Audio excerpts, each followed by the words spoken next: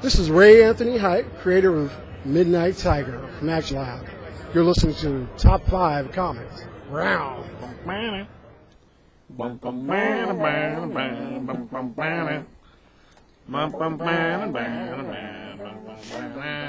Welcome to Top 5 Comics, people talking about comics, pop culture, and events. Today with us we have Mike. Hey. We also have Ross. Hello. Also featuring Curtis. Live long and prosper. And the man who keeps us together and keeps things going, CBS. Hello. And we have Rob. Hi. Alright, everybody, that's Rob. Alright, so on today's show we're doing Spider-Gwen #1, Suiciders #1, Secret Identities #1, The Multiversity, The Masterman #1, and then Silk #1. So a whole bunch of #1s. Before that, what?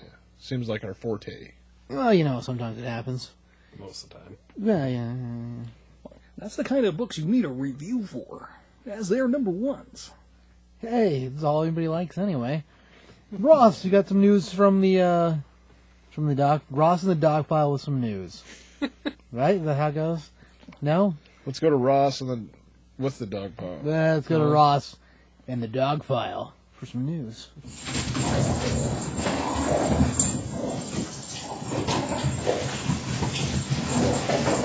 God damn it! Probably the first big thing we saw this past week was Aquaman, the actual official image of Jason Momoa as Aquaman. Oh, finally. I didn't know that was the official image. Yeah, that's the official. It's official. That's how he's gonna look. Yep. It's official with an FISH. Zack Snyder was who put that one online. Official. So unless he's like, I'm just gonna Photoshop this and trick everyone. I don't really think he's got that kind of time in his hands. I don't think so either. I don't know. Do you think it's really Zack Snyder? That put the picture out? No, it's the picture of. Yes. It's not the picture of his actually. I know. Oh, okay. He does wear 2 QB wristbands. So I don't know. He might have all the time in the world to make Photoshop pictures. It's a sweet tan. All right. I think it's spray on. Yeah. But Aquaman does look really formidable, so I mean that's a good step into legitimately taking him forward. It's amazing that we're still fighting people on like Aquaman's legit. He's legit calling a dolphin. No, Well, he does that too, but not for the reasons you think. he's pretty BA. It was actually kind of funny seeing all the articles online about they're finally going to make Aquaman awesome with this picture. Yeah, well, that's what happens when you have people covering things that they don't have any clue about. Yeah, I was going to say, you know who say that? People who don't read comic books. Yep. Boom. Yeah. This is true. Morons. Not all of them. 50%. Well, if people don't read comic books but they don't talk about them, then we're good. All right. So they're not all morons. All right. Yeah, if you don't pay attention To are you anything, saying something? you're Yeah. good. That'd be nice. And then why are you listening to this? Yeah, that's a good point. Ross. Oh yeah, and then they announced that they're going to make some sort of spin-off of Arrow and the Flash that'll be other characters. Oh yeah. So like Atom and Firestorm and apparently 3 new characters that we haven't heard about yet. I'd heard something about Captain Cold wrapped up in that mix. Yeah, Captain Cold and Black Canary, but I think it's the old First Black Canary? Yeah, So the one that's supposed to be dead? yeah. Huh. But I don't know if they're just saying they're using that actress for something else, or if that's who the I'll be alright with that too. She's awesome. character actually will be. Alright. We don't know a name for the show yet? No, There's just they don't have any. random... It's just. Called Battle of the Bee All-Stars. It wouldn't surprise me at all if it. Well, I don't know. It sounds like something they would call Brave and the Bold to me. But I don't see how they could call it Brave and the Bold with just having the cartoon a couple of years ago and not confusing people to some extent. Well, I guess in this case, it's mostly licensing would be the big thing. But if I was to guess a name, that's what I would guess. Some variation of Brave and the Bold would be All right. the name. It's good times. Is that all, Ross? And then they announced that they're making another Sonic and Mega Man crossover comic. And that's been known for a while now, but just recently they showed that it'll include like tons of other Capcom and Sega characters. Some Street Fighter in there. Street Fighter and Beautiful Joe and Monster Hunter and all kinds of crazy stuff. If you go as far back as the Sega Saturn days, the Knight character from that, Yep. Jester Knight. Yeah. Oh, right. Okay. So I mean, they're digging deep. They're going to bring a lot of unique characters to this. It'll be really cool. I'm hoping that leads to more like video game comics coming out of Archie. They've been doing a pretty good job with what they have so far, so Yeah, I'd be surprised. I guess we might see something else come out of there. it'd be pretty cool. And then I guess we had the sad news of the day, which Right. is Leonard Nimoy passing away. Right. Pretty sad. It was unfortunate. Had a good run. Yeah. 83 years old. Definitely was a big part of sci-fi and a lot of the genre that we're all in. So it's a heavy blow. Yeah. I was telling Curtis earlier, I mean, he definitely influenced a ton of people. And, like, looking at my Twitter, and Twitter was, like, regular to a certain point, and then everything was Leonard Nimoy after that. And things that weren't even, like, related to Star Trek or anything he was involved in. So. Well, I mean, he's probably the easiest recognized alien character, like, probably in pop culture history. Mm-hmm. Like, I mean, you don't have to even do anything. You could show up in a polka dot bikini with pointy ears and, oh, you're Spock, you know? So, like, it's a... He definitely left his mark on the world, so... Yep. Definitely be missed, that's for sure. It's true. Si, senor. Si, senor. And unfortunately, that's all my news, so I guess we're ending on the sad note. Ross, we gotta knock him down, Ross. Always gotta knock him. Mike, you got anything over there? Oh, the new CW show that's in development. We Were talking about Talk that. about that. Yeah, I missed that. So no, I don't think I have anything else. Like Mike just checked out for the Yeah, I entire. had to. Well, you know. It's sad. We got what Secret Wars happening. That's not really news now, though, right? We never talked about that for a minute. Divergence. We talked about Did that we too. talk about Spider-Man? About No, Spider-Man. Marvel? Yeah, we talked about that last. Like we talked about that like 4 months Like ago. 4 months ago, and that And then the rest of the world caught Pretty up much with the been every rules. time. Yeah. Hey, you know what's happening? Spider-Man! Yeah. Yay! Yeah. Oh. He might be Miles Morales, and people are like, who? And I'm like, Yep. all Remember- right. Remember when I Yeah. said that last time? I do. I remember that. And you I said, looked at you and I said, never, Ross. Never. secretly in the back of his mind, he went, Probably. Yeah. Most likely. Take that, Black Panther. Curtis. Yeah. We'll one day we'll see. There is some fun Mortal Kombat news. They've introduced a couple more characters, introduced brutalities into the game, and showed the first trailer for Story. So if you're a Mortal Kombat fan, that's awesome. So go check that out. Mortal Kombat. Jump, everybody jump, everybody jump. I think that's something different. It's the same. It's okay. the same. Is now. that crisscross? Yes, it is. Jump was Chris Cuss, yeah. Oh, I thought you were Make talking you about wanna- They made the Mortal Kombat theme? No. I thought you were talking about House of Pain. No, Oh, they yeah. Jump also, around! They also jump. House of Pain did make the Mortal Kombat theme, ironically, though. Oh, it wasn't Van Halen? No. Okay, well, that's enough of that nonsense. You want to move into some books then, I guess? Yeah, books are It feels like good. It feels like that wasn't very much of anything. Well, there's, not Nobody always is a lot of news going on, I mean, that just happens sometimes. But you know what we haven't done yet? Huh. What number episode is this? Oh, that's right. So I think it says today's episode is number 52. Well, that does kind of herald the ending of the New 52. Oh, that's true. That's a good point. Just followed on the way out the door. Take that, you sons of bitches. They're just gonna take the New 52 logo off. It's not Totally different thing, Oh, my Rob. God. I don't even know what's going on It's anymore. going to change the DC universe forever. I can't buy this book anymore. Where are my pants?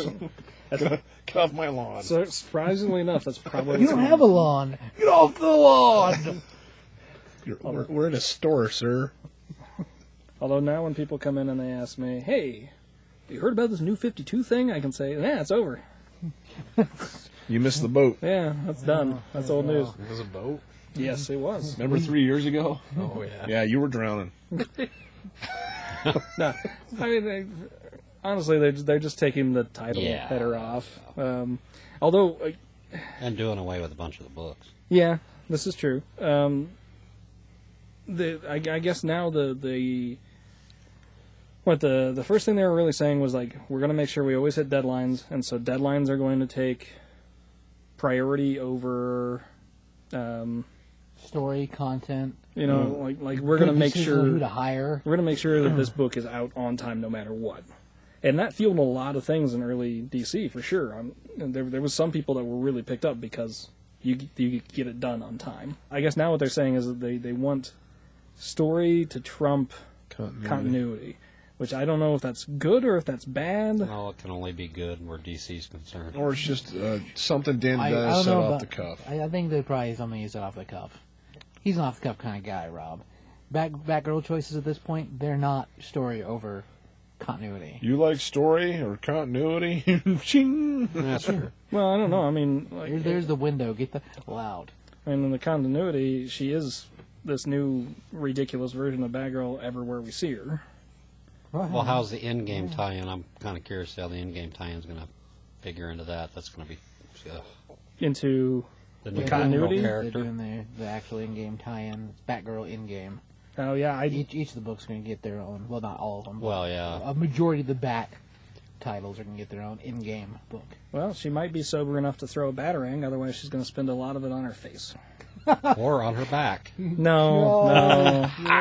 No. She hasn't fallen that far yet. Not yet. All right, well, let's clean it up a little bit. Although Let's she- move on to some books. She did make an appearance in the Batman book this time, but there wasn't a whole lot to it. Yeah, there you go. So as long as she keeps her mouth shut, maybe. Somebody get Mike a towel. Just one right behind you. All I right. brought one today. Yeah, good Oh, job. I'm aggravated. That's true. You smell like Jack. But All right, well, let's go into some Spider. Let's move into some books. God, man, I pushed for a little more, and that was a mistake. Oh, and I'm just kidding. yeah, you're done.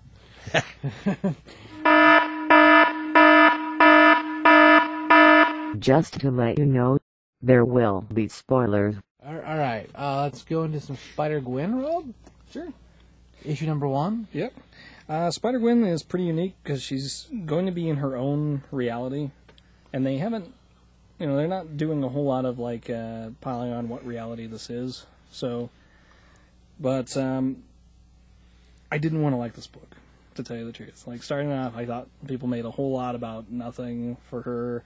I kind of felt like they really set Silk up to be like the better kind of heroine character, and so I kind of felt like. This book is going to fall on its face. And I was completely wrong. Like, I actually really enjoy the book.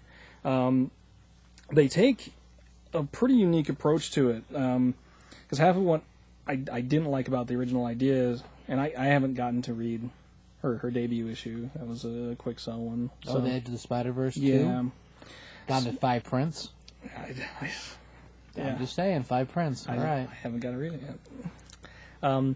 So what I had gotten from it was that basically she was just Peter Parker, except for Gwen Stacy. And that's totally not the case. They came up with a neat subplot with her where she's still struggling for money, like Pete was, but she's set up a band with a couple of her friends, including Mary Jane. It's called the Mary Janes. Right. And they're kind of struggling their way through. In her first appearance, evidently they had a falling out, and so she's kind of left the band. She's starting to make a name for herself as Spider-Woman. And evidently, Peter Parker in that world died related to her. And so everybody kind of, it gives fuel for JJ to make her, this menace and, like, trying to call for a support group to kind of ban the Spider-Woman. Right. And all the stuff he hates about Spider-Man at this point is fueled over there by the death of Peter Parker against Spider-Gwen, or Spider-Woman in this world. And they introduce the Vulture in this story. And he actually comes across as incredibly sick. One of the big things that we see different for the Vulture in this story is not that they made him young. They kept him at his same age, but they give him a few extra little things, so he kind of has like mechanical talons that work along his feet instead of replacing them. And then he has this green fog or smoke that he emits as he flies. Not what you think.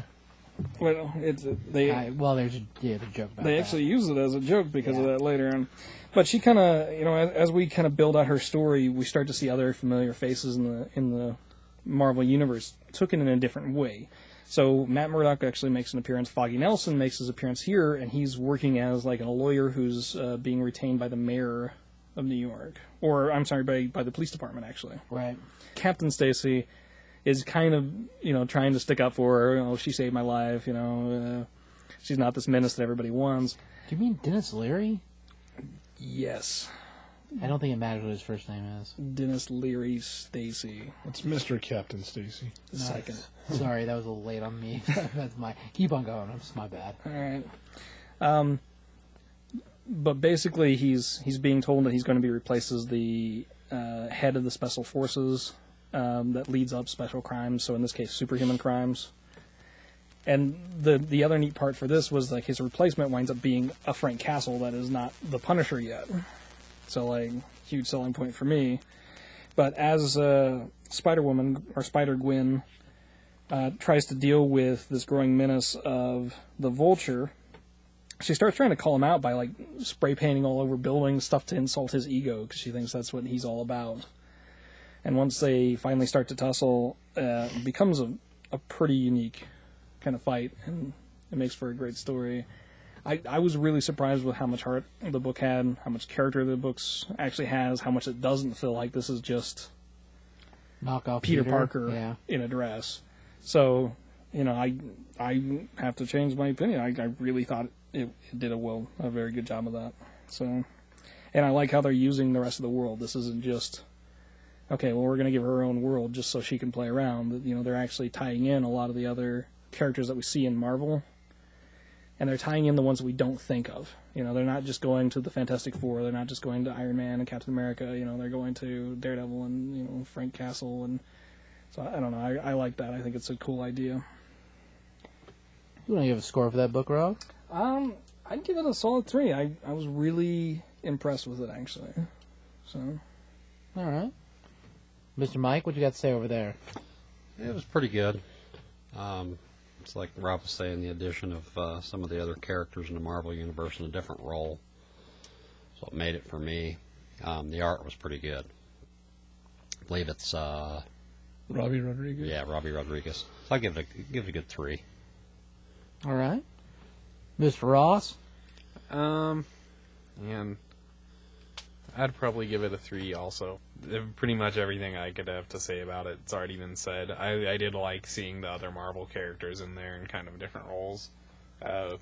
Book wasn't necessarily my thing, but I had a lot of expectations, I guess, going into it, because I've heard so much about the other book that came before it. Edge of Spider-Verse 2. And so I think I kind of had a high bar that didn't quite get reached with it. Okay. Gotcha. See, I was kind of almost the opposite because it was so much hype. But it just wasn't my thing, I don't think. But not bad, just not my thing. Another thing that I actually thought was a lot of fun for it was there's a whole subplot where she stops this guy from stealing a register, and ultimately we find out there's 80 cents in the register. She takes it back to the store clerk, and the guy's like, "Oh yeah, no, this is full of money. Spider-Woman's a crook." And she's trying to get maybe some reward out of it because she's broke, and of course the guy's going on about how much a menace Spider-Woman is to Spider-Woman. I thought it was funny. That's pretty good. It's good stuff. Mr. Curtis? I like that it doesn't crap on previous continuity. What are you laughing about? I'll give it a 3. All right. Yeah, I'll follow suit. Well, no, I'll give it 3.5. Me too. It was pretty good. It was pretty good. Book-wise, art's good. I don't know. The way the story unfolds is pretty cool. The little different tie-ins. I like the dynamic between all the girls in the band, and like how that setup is fairly interesting. We're seeing like Mary Jane in a different light, and Mary Jane's kind of a bitch. a little bit, yeah, a little bit. And just like the way that's playing out so far, I don't know. It's pretty interesting. I like it a lot. It was cool seeing the different dynamic for the different characters too. Like it's a different shift for everything, and it's like the whole world's affected, not just one piece. So, yeah, I give it 3.5. It was good. The art's pretty solid too. Oh, and she makes reference to Spider-Ham, so... That's true. She does talk about Spider-Ham. That's a good point.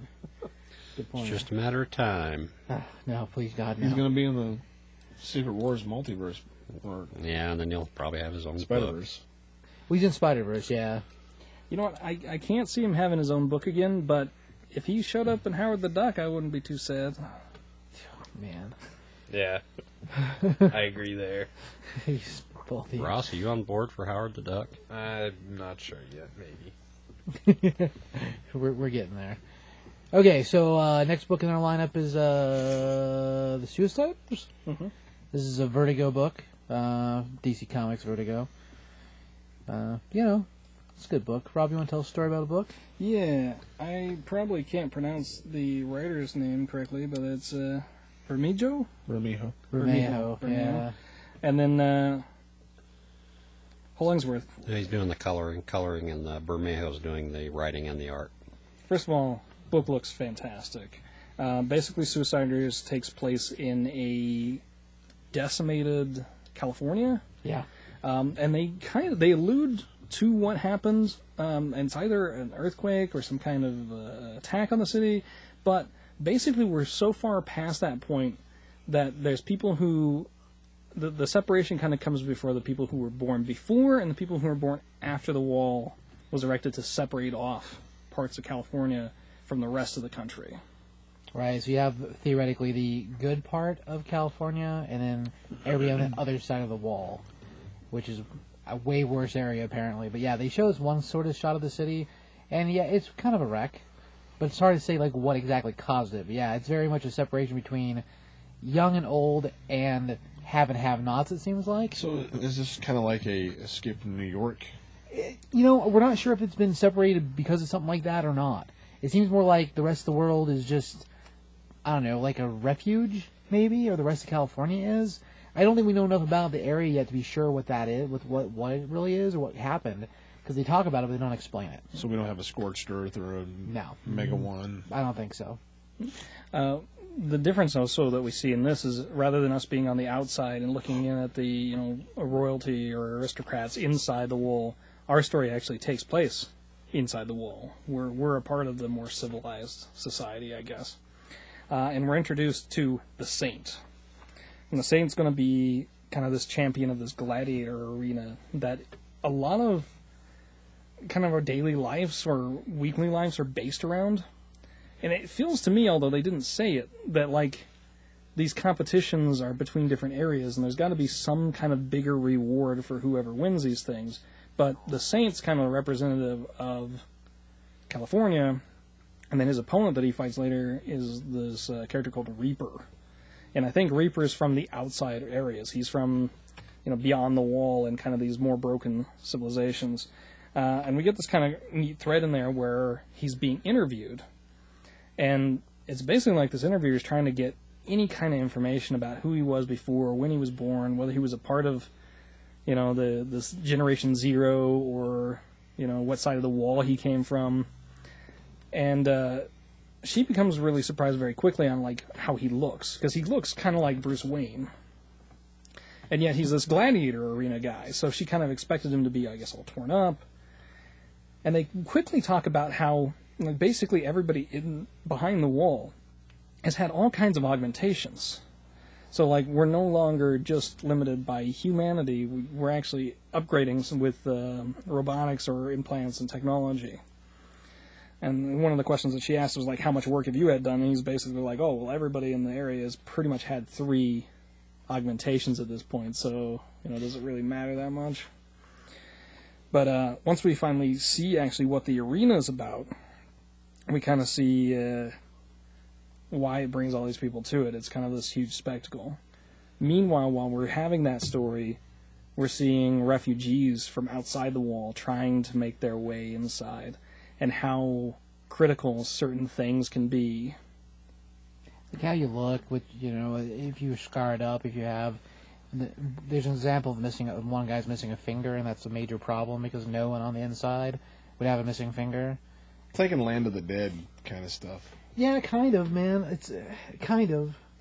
Well, I think a lot of I think there might be like immigration rights tied up between who wins these arena championships. Although they don't really get into it in this story, because we're seeing the champions from different areas, and it's become such like a big spectacle. But like everybody who's beyond that wall, like it just sounds like poverty is like a non-existent thing. It's kind of like it sounds like it's kind of like forced feudalism, in a way. Yeah, I can see that. Possibly, yeah. Okay. We don't see a lot of just average people beyond the wall. We deal with Saint, we deal with some soldiers, but we don't really deal with a whole lot of just the regular people.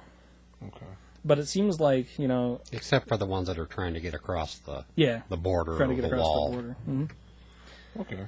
I think it might be like extreme border security would be like a heart of the story. Because they were being escorted by what we would call what they call a coyote. Right. That brings people across the border. Same kind of concept. Because they had the hierarchy in Constantinople where you had the impoverished, and then the higher you went in the city, you had the higher ups. And it's quite possible, but that's what we'll see. But like for a future story, like this thing actually keeps itself pretty well maintained. It doesn't feel like this is stuff beyond a future that we could have. Artwork for it is beautiful, and the story for it is really well done. It feels very cinematic, especially in the fight scenes and the arena stuff. I don't know. It seems like a heck of a story. I kind of let it slide past my radar, and I'm really glad that we chose to take a look at it because it's a really well done book. All right, you want to score it, Rob? Yeah, I'd give it a 3.5. I was really impressed with it. I think the artwork is really solid. I like the story. I think it's going to be something that it makes me want to come back and really find out more about what's going on in that world. All right. So. Well, that's good. Mr. Mike? Yeah, the artwork was fantastic. And they didn't jam so much into the first issue, story-wise, that, some of those first issues can get a little dense. But it had pretty good balance. I give it a 3.5. All right. Mr. Ross? I'd probably give it a 3. Cool. Curtis? Well, based on descriptors alone, as I didn't read the book, Right. but it's usually right up my alley. Like, Yeah, I think this one's really one that you want to take a look at. because I like that a post-apocalyptic feel Right. to a lot of stuff when they have to go about survival on their own and going through rubble and stuff like that. So I'll probably give it on looks alone, I'll give it a 3. If I read it, it'd probably be a 4. I think the only thing this doesn't have that would fit what you like is it doesn't have a lot of super science and like really advanced technology. No. When it's post-apocalyptic, I'm good with it being Tire building. armor? Yeah, they're building stuff from stop signs and stuff like that. That's what I'm good with. But yeah, 3 having not read it, 4 probably if I did. I give it a 3. A 3. Yeah, I give it a 3. So is that a Sorry. 6 or a No, 9? it's all about spacing and whatnot. Like the art's you look at beautiful. it? Oh yeah. Yeah. No, it looks awesome. The art's great. Like the fight sequences are really cool. The whole the interaction between him and the interviewer girl. It's interesting because she's like, I want to make sure to ask him the hard questions, and then her questions don't seem that risque to me. But apparently the whole idea of whoever he was before he was the saint might be a lot more important. Just the way it's set up is very, I don't know. I was trying to figure out a way to describe how it's set up because you really have this whole like arena thing going on, but then you have this whole like immigration or trying to break into the aristocrat era, or trying to break into the city going on.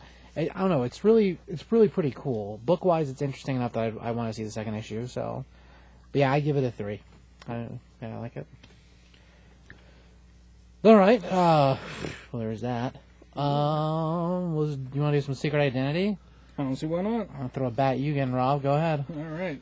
Yeah, we begin kind of like just steeped in battle, and very quickly they kind of introduce a whole lot of different unique characters. So we have Luminary, who's like this African-American girl who can fly and bless some kind of light energy, everybody.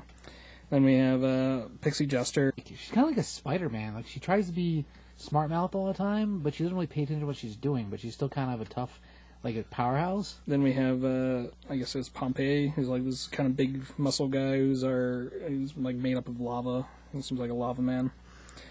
And then we have Greninja, who's basically like this alien samurai chick who has like orange skin when we first meet her, and then outside of battle we catch up with her later, and she has like a blue hue to her skin. And then we have Helot, who's like a cyborg Spartan warrior. Yeah, he uses like psychic blades, but the way he's like a cyborg but with a Spartan helmet on. Yeah, and like cape and like he's got a crazy look to him. He looks like he's right out of 300. Yeah. And then we have another character in the back who's kind of like a more mysterious kind of character, and I didn't quite catch his name. But as they battle on, they introduce another character. Or well, actually, there's one more. There's also a speedster who's a part of their group called Rundown. And as they battle on, another character joins the fray calling himself Crosswind.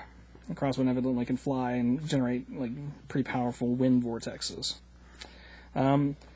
Basically, this whole opening battle is to just kind of introduce all these characters. And then we start the real intrigue, which is finding out that, finding out who these people really are. Along with that, we get a little bit of intrigue in that Crosswind is probably not as up as they kind of see him as at first. They're really happy that he helped them out, and they basically decide to invite him to join their team. And then we see him a little bit later, and it's kind of like, oh, everything's working as planned. Very ominous-ing, the way they can go about it. Yeah. I think a lot of the meat of this book is really finding out who everybody is. So, like, Luminous is connected to the president. She's actually the president's daughter. And a lot of the play is like where they're going to have the team, so there's like this political element between her and him. Rundown is probably my favorite, which is that he's living like basically a double life. He's got 2 families with 2 kids, and he's running back and forth basically between the 2 relationships. I'm pretty sure neither one of the ladies realize that they have a sequel family either. I doubt it. Yeah. It's crazy. So he might be a dirty bastard. A little bit, yeah. Our more mysterious character, who kind of looks like the Grey Ghost, the one I didn't quite catch his name for, has basically like an unpunished criminal prison in his basement, and I think he drains their energy to like keep his superpowers. Yeah, he may be a vampire. It's hard to say if he's what exactly he is. But yeah, underneath his what looks like a mansion for the most part. Yeah, he's got a crazy catacomb full of prisoners that have been captured from like other countries, other places, and they're like people got away with things because the court system couldn't punish them apparently. But what exactly he does with them, don't know. It's crazy. And then Gaijin, we kind of find out that she has a half brother or an adopted brother. Well, I think she's the she's the adopted one. She's the adopted one, but yeah, she got a brother who's in what looks to be like the mob or Yakuza, maybe. Yeah, he's definitely on the wrong side of things, and we kind of get a little bit more of their relationship, and he's very much like, no, you're my sister, where she's kind of like, well, I'm so alien, I don't know if we can relate. And then we find out Pixie Jester's role, and she's like a stand-up comedian, and she's not great. No, not good at all. And we kind of find out that she's got like this mentor character who's like trying to tell her, okay, well, this is your dream. What could stand in the way of your dream? Well, we know she's a superhero. Right. So from there, we get over to Vesuvius. That's his name instead of Pompeii. Yeah. And we find out that he's evidently been around for a long time, possibly since Pompeii. and he gets called in to this museum to meet a friend of his who's found all these documents that survived Pompeii somehow, and this might be a clue to your origin. And we kind of see him like have this one chance to kind of learn about things, kind of go up in smoke.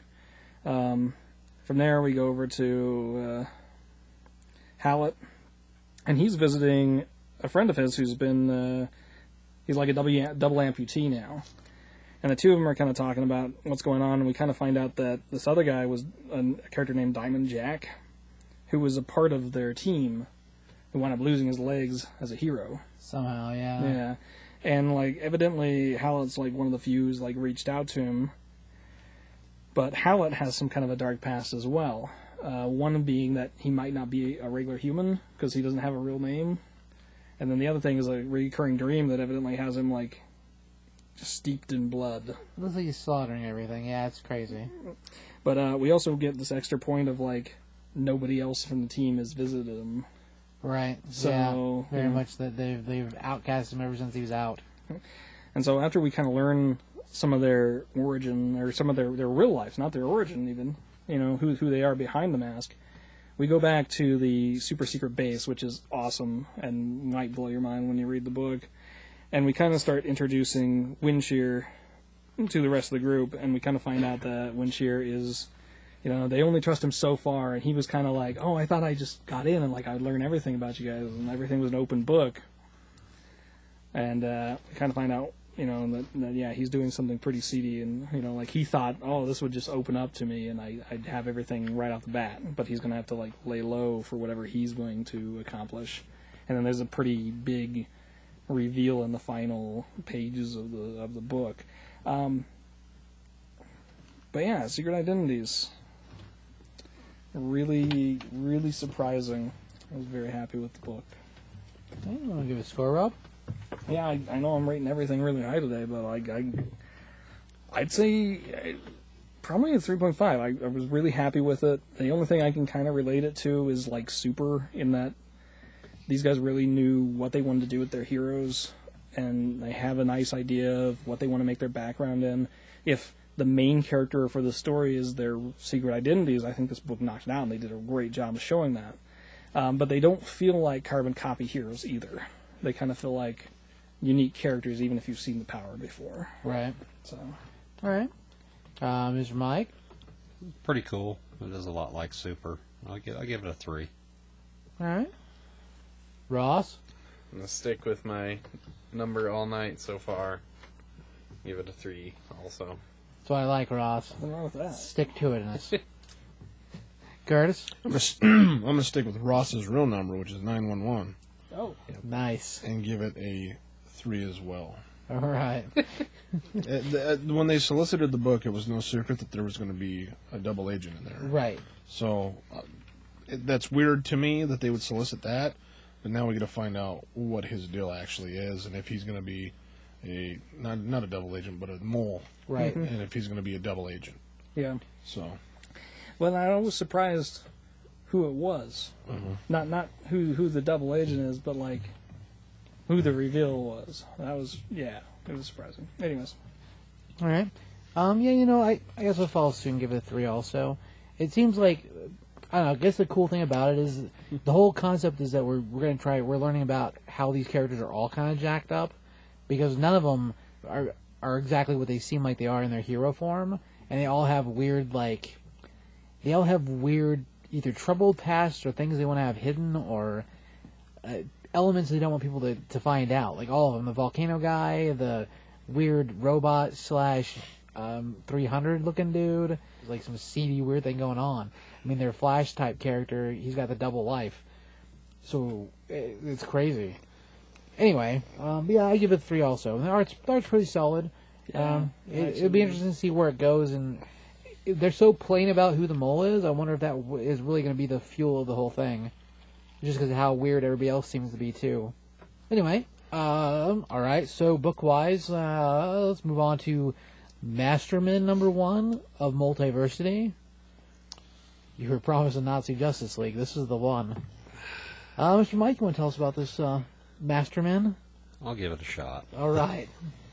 Grant Morrison, of course. and Jim Lee doing the art. What's interesting about this book is the opening page. PG. Okay. Oh, yeah. Okay. It's Hitler taking a dump. Right.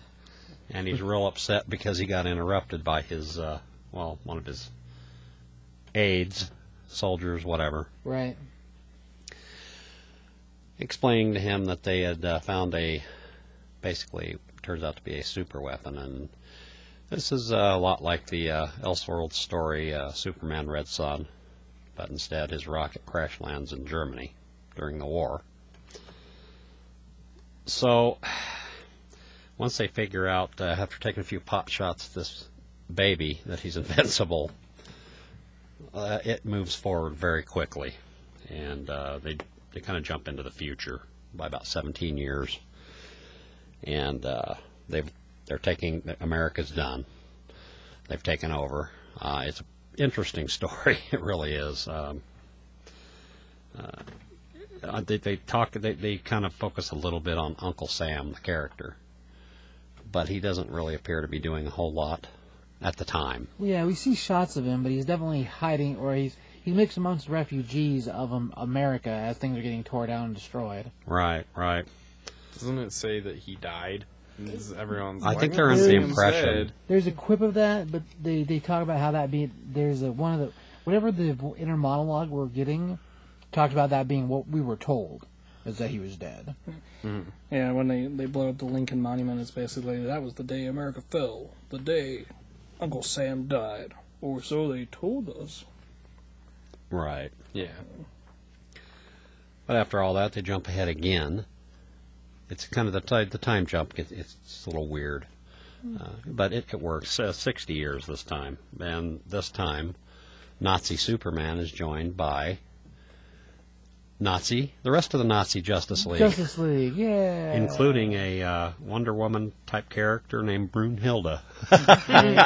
She looks like a Swiss Miss. Yes, she does. And then there's a Nazi Batman called Leatherwing. Awesome. A Nazi Aquaman called Underwater Man. Right. Well, you know. The list goes on. Well, you've got Martian Manhunter with a straight swastika on his belt. Yes. Good God, man! And then Green Lantern. Yep. Lantern replaced with what? Oh, that's right. Swastika. Yep. Didn't we find out that means hope on Noah? Was that No, what we said earlier? no, Ross. That's a joke that's not right. It's not a right joke. What do they call the Superman of Nazi? Overman. Overman, right. Yep. All right. Overman. Yeah, the Nazi Justice League. It's freaking unsettling. Very. I mean, Broomhilda looks awesome, and so does Batwing. But everything else is so Leatherwing, right? Yeah. Everything else is so twisted. It's really it's bizarre. Yeah, it is. It really is. But I guess there is an attack, and it looks like it's masterminded by Uncle Sam. But they capture this attacker and torture him and do all kinds of nasty things to him, which doesn't appear to really do anything to him at all. Yeah, they learned that he regenerated very fast, which was right. Something that Leatherwing was happy with, because that meant he could just beat the heck out of him again. Yeah, he does seem to enjoy torture. Very much, yeah. Well, and the entire time that they've got him tied up, they keep calling him the terrorist. And, it just sets up who it is later when they reveal it finally. But yeah, it's an interesting, it's just so backwards, it's weird. Very interesting take on the characters. Right. Even Aquaman or Underwater Man. Right. He makes a comment that he seems to be a little bitter because the only reason he feels his people escaped the Nazi slaughter is because they believed the Atlantis to be like the root of the Aryan race. Right. That he makes a comment about. I thought that was kind of interesting. However, as the story moves on, they do kind of switch focus to Uncle Sam. He shows up. And they're talking to a character that's obviously Dr. Savannah, but he's a Nazi. I don't know. I never really got the dynamic there, why he would be helping them, or... Well, it seems like he's flipping against the current establishment. Right. What's going on. We just dealt with Dr. Sivana back when we did the... previous episode, we talked about Thunderworld. Right. Which was the Shazam Multiversity book. And Dr. Sivana was the villain in that one. Yeah, a and bunch this of one, them. he's definitely part of the Nazi propaganda machine, but it's almost like he decided to switch sides. Right, and he helps him form what will be called the Freedom Fighters. Right. Which would be the Ray, Phantom Lady, and Black Condor. and then that Doll Man. Yes. Oh, man. Yeah. I don't remember the girl, so I mean it could be Doll Girl. I don't know. I don't know if I've seen her before. And also Jimmy Olsen is in this book as well as a reporter. That's correct. Yeah. Finally got a promotion. Yeah. Well, he's more like a talk show guy. Yeah. So. But it seems Overman, he's kind of, his resolve seems to be weakening. His woman doesn't like it. Yeah, that's reinforced several times in the book that, like he expresses regret over the Hitler era. Right. And people are like, no, don't let anybody see that you do that. They have to see you as strong. Yeah, not weak. Yeah. They would look at that as being weak. And they allude to that they were gone, or most of the team was gone for about 3 years, or at least he was gone, and that's when a lot of the Nazi camps and Auschwitz and all that stuff took place, and so he wasn't there, and he expresses a regret over that, but there wasn't anything he could do about it. So he doesn't seem like he's just evil Superman. Yeah, right now he's guilty, Yeah. Superman. But they are discussing their prisoner who seems to have escaped, and it turns out to be the human bomb. So he's gathered all this kinetic energy. They've been beating on him. Right. And he sets himself off, and I think Leatherwing and Underwater Man kind of get messed up. Yeah. Pretty bad. Yeah. And then it comes out that, well, Uncle Sam ends up launching a huge attack on the city, and it obliterated. So it just kind of left it there with Superman mourning. Interesting place to leave it, but it's a really cool story. Really cool story. I want to give a score there, Mike. I'll give it a 3.5. Story and art. I mean, it's pretty cool seeing Nazi Justice League. Not that I'm into Nazis, but Right. It's the oddity of it. yeah, it's just it takes. I mean, especially that opening page. I mean, you have to continue reading after that. Man. All right, Mr. Ross. Once again, gonna continue my tradition of the night. Apparently, giving it a 3. I did really like that Superman wasn't just evil. Like, I'm glad that they didn't pull that because he's a Nazi. He's just gonna be evil the whole time. Yeah, he's not Injustice Superman. Yeah. At all. And I liked the scene that I guess it might be kind of spoilery in there. That was really cool. That was kind of a throwback to an old cover. Oh, right. Yeah. Could it be him and Overgirl? Yeah. Yeah. Yeah. I don't know if that's really a spoiler thing in there, but it was neat that was there, and I think that was some of the reasons that they did those jumps is that they wanted to include certain events that happen in regular DC continuity, just through the filter of this world's Justice League. Yeah. So Yeah, I guess that's one thing I didn't mention. Overgirl somehow got taken out or whatever. He wasn't happy about that either. He was pretty upset about that. That's what started. Yeah. Evidently, Crisis happened in the Nazi world too. Sometimes things happen and they're bad. Yeah. Curtis. You know what? I'm going to give it probably a 3 too. All right. I enjoy it. It's good stuff. All right. I'll give it a 3 as well. The art's really solid. I mean, it's Jim Lee, so it's beautiful. All the art looks awesome. So, subject matter, I don't know. It's Weird. It's weird. Yeah, I'll give you that. It's weird. As far as the story is written, it's good. I mean, there's a whole mystery thing going on there because they talk about how they're pretty sure there's a traitor in the mist, And so there's a lot of other pieces to the story than just what we went over. Like, kind of a lot, actually. Yeah, that one actually really is rattling around my head because I still don't know Right. who we were talking about. Well, there's a lot of pieces like that. So, story-wise, it's really pretty interesting. So I gotta give him credit there. Whether we'll ever see a return back to this or not, don't know. If we did, I mean, that'd be kind of interesting or cool. But even if they just leave it where it is, I mean, it is what it is. So that's fine. But yeah, I don't know. It's definitely got a cool feel to it. Rob, I didn't you score the book. get a score, Rob. Yeah. Wow. I give it 2.5. I did enjoy it a lot. I don't know if it's probably because it was stacked next to all these other guys, but I just really, really enjoyed. But I was happy with it, and there's still a lot of mystery in the book for me. I'm probably going to have to give it another read to really figure it all out. But yeah, I enjoyed it. All right.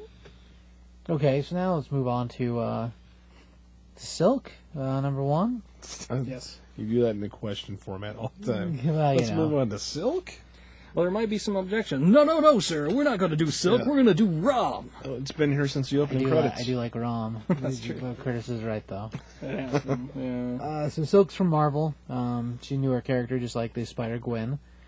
As far as like group working on it, we have Stacey Lee doing art and Robbie Thompson writing. Book-wise, I like the way it looks. I mean, it is kind of it's kind of got that flair they're trying to put into Batgirl, and like it works for this book. The Batgirl one, the art works fine too. It's just the story. This one feels more European Okay, I could see that. or Asian, I guess you could Yeah, say. well, I guess she's Well, I'm pretty sure ethnicity-wise, she's supposed to be a No, I'm not even talking about ethnicity, but right. It's an American anime look Yeah. to it. Yeah, like the style of art is American anime. That's what it is. Anyway, book-wise, we open up and they give us a good intro page that kind of explains her whole deal and what has happened to her up to this point in like 2 paragraphs, which is pretty good. We open up and she's basically pulling a Spider-Man. She's swinging through the city, fighting some villain. We get introduced to him, and he's Dragonclaw, and I don't ever remember seeing Dragonclaw ever before. But the entire time she's trying to be very Spider-Man-esque, because he introduces himself, and then she automatically tells him that his name doesn't matter. He looks like a Pokemon, and sounds like a Pokemon name. And then she asks him, "Is Pokemon still a thing?" Because for Silk, like her whole problem is that she's been locked away for 10 years and doesn't know anything about the current world and what is considered currently fashionable, I guess. She's still trying to catch up with the rest of the world. It's really pretty funny, like the way she does it, because she tries real hard to come up with quips, but she's not really good at it yet. Anyway, she's also adapting to her powers, and so she has a power freak out, and the Dragonclaw gets the upper hand, and Spider-Man swings in to save her. And she's dealing with weird feelings with Spider-Man too, mostly because if you read Spider-Verse, you see the two of them have a different effect on each other than, I don't know, I guess when the two of them are around each other, they want to have this whole pheromone thing happen, and of course, they're the same age, and by the same spider. Anyway, so she's not really sure how to deal with that either. But he saves her, and of course she's not real happy about that. And then she's got to go to work, and she's already late for work, which is very Peter Parker-ish. Her life, whereas Gwen, in Spider-Gwen, she has very similar problems as far as being late, constantly broke. Like, all that still is going on for Silk as well. So she weaves herself a crazy, not crazy, she weaves herself a costume, or not a costume, geez. She weaves herself a change of clothes for work. God, that took a lot to get out of my mouth. And then we get a flashback of her prior to her being locked in the bunker. And we find out that she's got not a photographic memory, but there's a name for it. Eclectic memory? Is that what they call it? I can't remember what it's called, but it's like a photographic memory. She remembers everything she's seen. And with that, we're seeing the flashes of the last stuff she remembers before being locked in the bunker by herself. And she's a typical teen. Her mom really wants her to do well in school. She tests really well because of her memory. So she's smart, and she's able to learn really well, but she doesn't excel at school because she doesn't really try too hard. And her mom's not real happy about that. And we find out she's had a boyfriend for 6 months with her mom, who's really not happy about that. And the mom is in an argument with her because she wants to go play field hockey with the boyfriend and show the boys the girls can play too. And mom's like, no, you're going on this field trip, you're not going to miss half a day of school for no reason.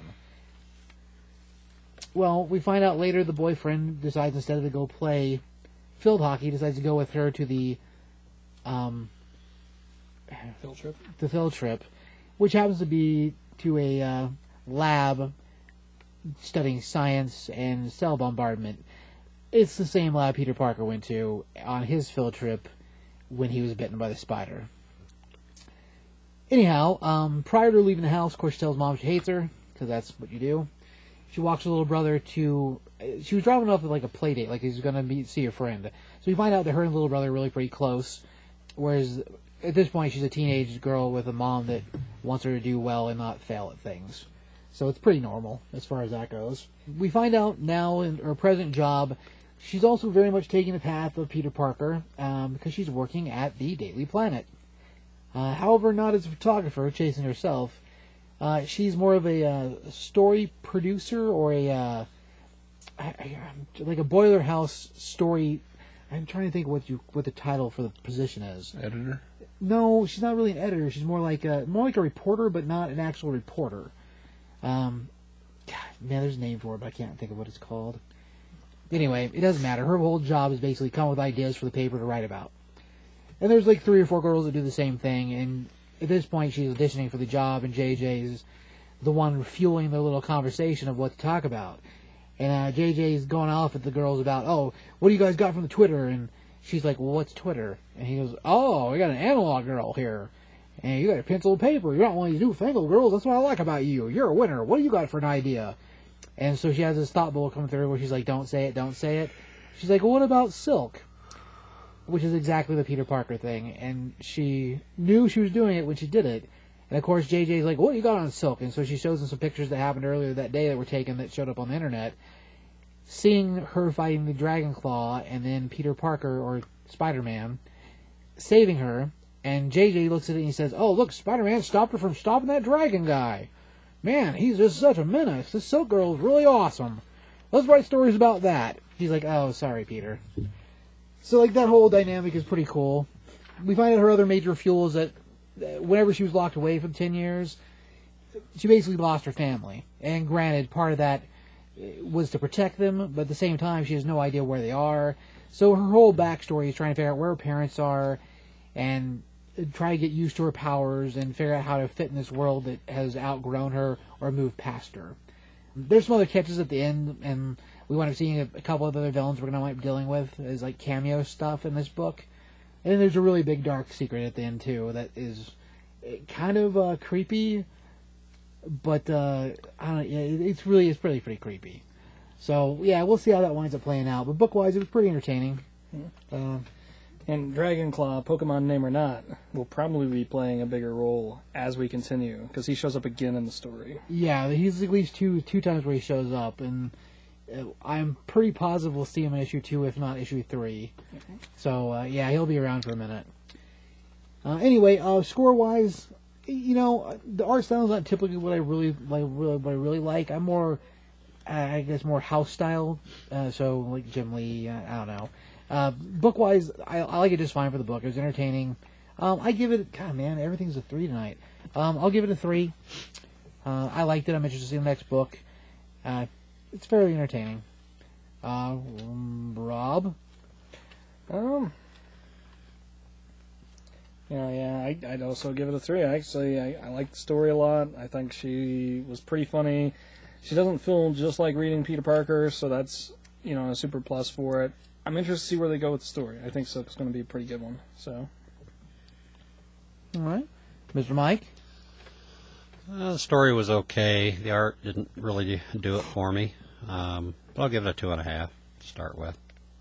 All right, Mr. Ross. I kind of follow suit with what Curtis did earlier, where I didn't read it, but from the sound of things, it sounds like something I'd actually like a lot. You probably would, because the way she plays is very It's fun. It's fun Yeah. reading. So yeah, you would. I'd probably give it a 3.5 just from hearing about it. It sounds like something that's pretty cool. Cool. Mr. Curtis. Middle of the road for me. The story was better than the art, to me anyway. Right. It'll probably grow on me the more I see it. So probably 2.5. All right. Cool. Well, yeah, like I said, I like her costume. Yeah, that's the big selling Her point for costume's me. really pretty awesome. Especially that Johnson cover. Oh, right. Yeah. It's like her costume's a mix between, the Shadow and the Spider, just with a chick spin on it. I was thinking of like the Haunt. Yeah, and like Haunt too. Yeah, she got a really cool costume, and I don't know, the way she uses the powers is pretty interesting too. So the differences between her and Parker are they're pretty big differences. I mean, he shoots a single web, but she's able to weave webs out of her fingers. The way her powers are very similar, but they don't work exactly the same, but fairly close. So I don't know. Like I said, entertaining. I'm interested to see the next book.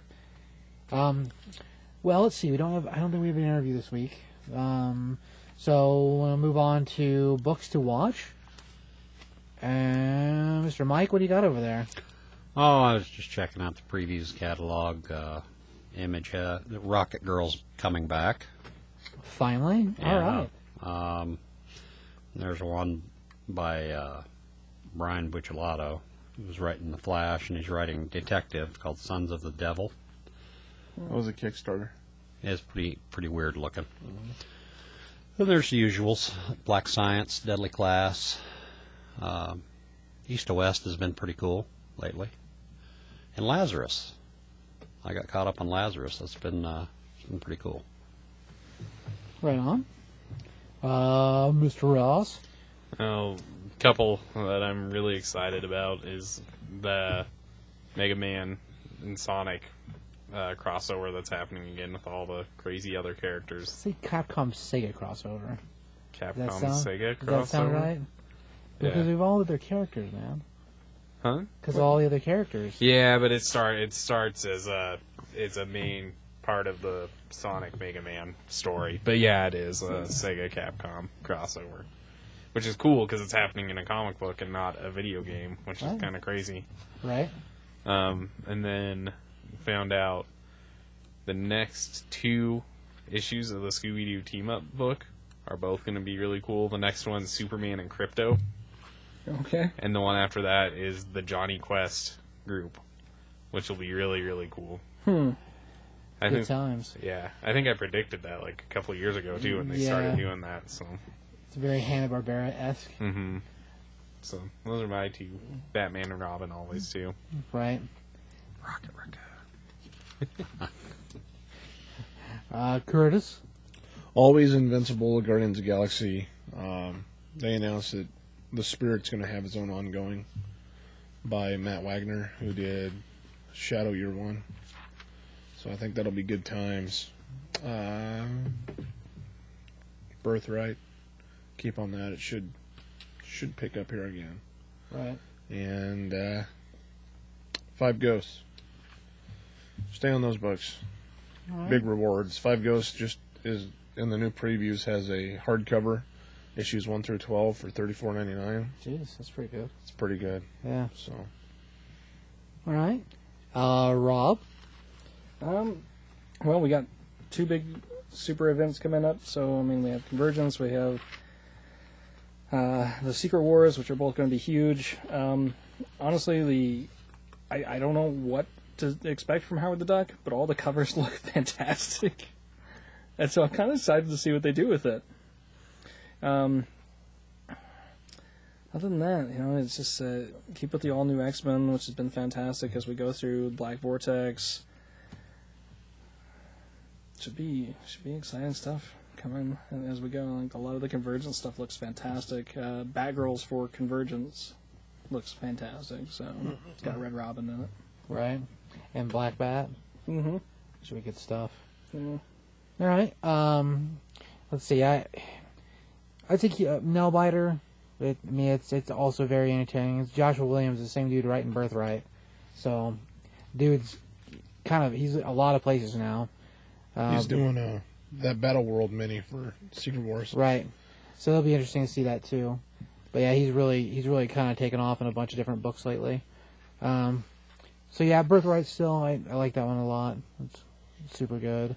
I'm happy with both Gwyn and Silk, so I say check those guys out if you haven't got a chance to. They're both really fantastic. For different reasons, but yeah, book-wise, I like them. I guess that's it. I mean, Robin, Son of Batman, pretty excited about that. So we'll see whenever that trickles out, what it's like. But yeah, Secret Wars coming up. So there's a lot of big things getting ready to happen. And that previous issue of Rocket Raccoon ended that story arc. It was a cool story. Yeah? Cool arc, yeah. If you haven't Nice. caught up on that, catch up on that. It's good. Really good. And as a part of the Secret Wars stuff, people that wanted to see more Old Man Logan, they're going to be going back to that. Right, yeah. It will be a part of Secret Wars, so it's not going to be like a standalone Old Man Logan, but it's nice to see them go back and do something with that property again. It's going to be written by Bendis, Oh, that's good. drawn by the guy who was drawn Green Arrow, Andre Sorrentino. Huh, alright. So it's going to be very different style art doing it. Right. Compared to what we got the first time around, yeah. Should, I don't know, bows would be interesting. We'll see. Alright, I think that's it. Got anything else over there, Ross? Anything else? That's it for No. me. Is Grand Theft Auto Donkey Kong over there? No. No? Alright. So, Taki?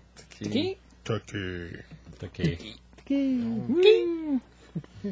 Alright. Ain't no one like